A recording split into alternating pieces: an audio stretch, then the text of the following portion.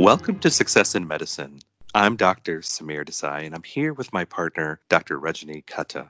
Today, we're going to continue our conversation on how to match into a competitive specialty or program using some very specific strategies. In part one of our conversation, we introduced this concept and discussed a very important strategy.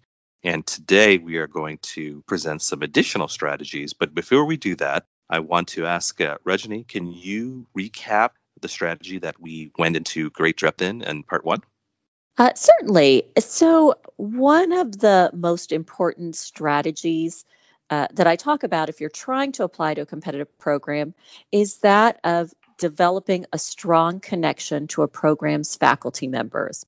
So, if you think about it, there's a reason why your home program historically has been your best chance for matching. It's because you have direct interactions with faculty members in the program. And because you have those direct interactions, those faculty members have come to know multiple of your traits. They get to know your work ethic, your interpersonal communication skills.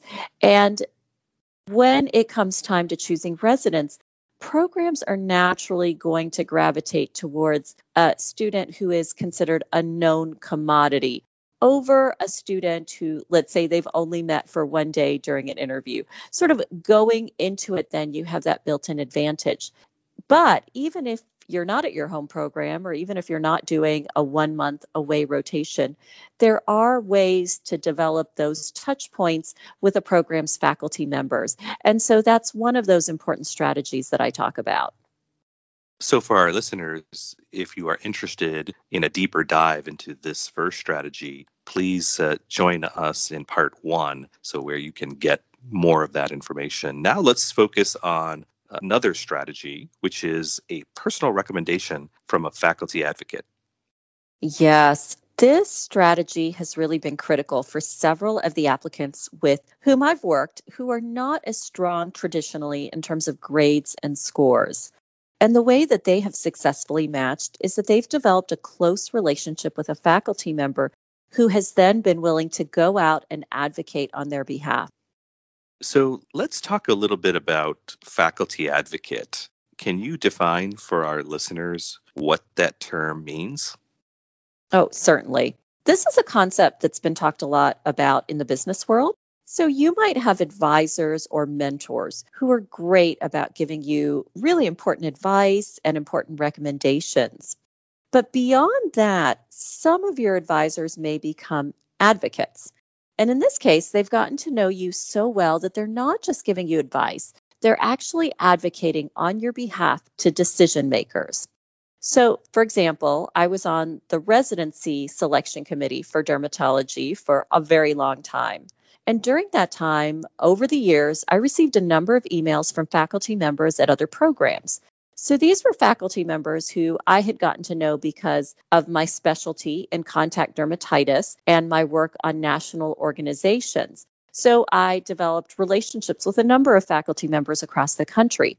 Some of those colleagues would email me to ask if my program could consider taking a second look at a particular applicant that they knew very well. And in many cases, because of these strong advocating emails, our program would indeed take a second look at these applicants. Essentially, these applicants were getting such a strong recommendation from a faculty member who we knew and trusted that we considered it worthwhile to go ahead and take a second look at that application. Now, obviously, this strategy only works if the faculty advocate knows you very well.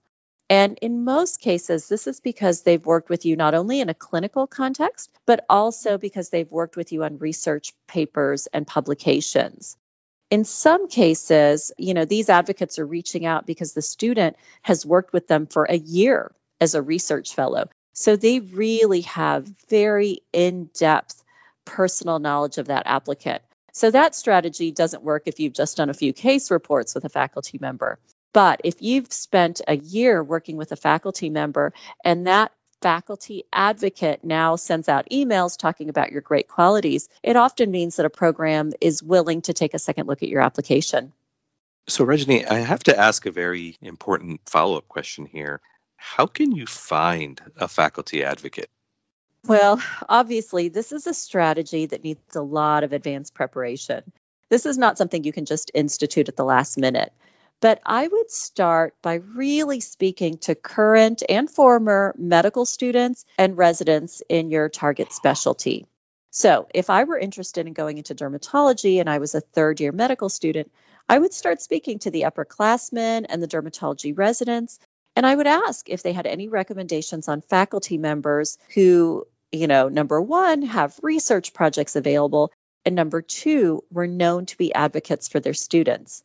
I found that at every medical school and at every program, there are certain faculty members who are known to work closely with medical students and who are known to be great advocates.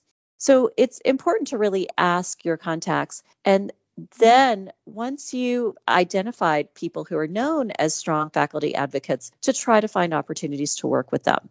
That's a topic we've covered in a different podcast episode, specifically the podcast episode on finding research projects. But in general, working on research project with a faculty member is one of the best ways to get to know them on a deeper basis. That kind of working relationship is the kind that gives them a lot of evidence. And that's the kind of evidence that they use when they're writing your letter of recommendation, and then hopefully when they are advocating on your behalf. Let's talk about that third strategy now. You've talked about creating a compelling ERAS application and personal statement that focuses on fit. So tell us more about that. Whenever you're crafting your application materials, it's really important to think about intersections. The intersection of what the program seeks and what you offer is incredibly important. So, in other words, what are your own strengths, interests, and goals? And how does that align with the program's strengths, interests, and goals? I think a lot of applicants sometimes forget that programs have their own strengths and missions. But if you start reading over their websites or start talking to people in the know, like current residents, you can start to see these take form. Oh, absolutely. So, for example, some programs are really interested in producing researchers, while other programs are interested in healthcare disparities or serving an underserved population. Some programs might be interested in producing clinician educators. I also want to mention that some programs, many programs, have particular strengths in a specific clinical area, such as, let's say, a multidisciplinary multiple sclerosis clinic. This is where a deep dive into a specific targeted program can teach you a lot more about what the program is all about. And then once you've done that deep dive into the program, you can start taking a closer look at your own ERAS application and personal statement. And you can start to really think about where your mission might align with the program's mission. And you can start to think about how you can communicate that in your application materials. The bottom line is that you want to make them want to meet you. That's such good advice. And I want to ask you, how would you take that knowledge and apply it to your ERAS and personal statement? Well, I would say that as you're thinking about your personal statement, you might think about highlighting some of your specific research interests or your advocacy work or your work in healthcare disparities, your work in these areas that might be similar to those at the specific program. So, for example, some of my students have had an experience in their past where they've worked in rural healthcare. And now they see that this program has an interest in reducing healthcare disparities specifically for rural populations. So this is where you can bring in one of those experiences and talk about that in your personal statement. And there are lots of other examples. So for example, you might talk about your interest in emerging technologies that might be of interest to this particular radiology program. Those are just some examples. There are many more that you can highlight.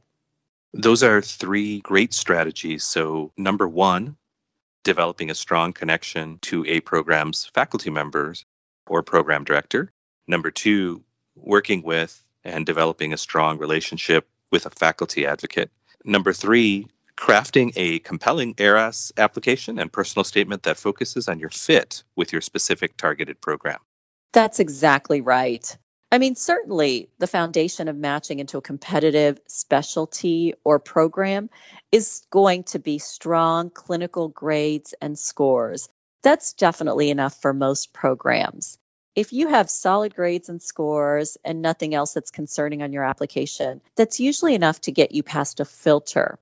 Beyond that, however, if you're applying to a competitive program, or if you have concerns about your grades and scores, you really need to start thinking about people and projects. Because at the end of the day, it's a specific person who is looking over your application materials. To our listeners, we hope you have found this information helpful. This is a topic that we delve into deeper in our book, The Successful Match, as well as on our website, thesuccessfulmatch.com. We have a lot more information there on how to complete your ARAS application and your personal statement. I'll also mention that if you have questions or topics you'd like to see us explore in future episodes, please let us know. You can contact us via our website or leave us a review on Apple Podcasts. We read every single one and so appreciate your feedback. We hope you have a wonderful week. I'm Dr. Samir Desai, here with Dr. Rajani Kutta on the Success in Medicine podcast.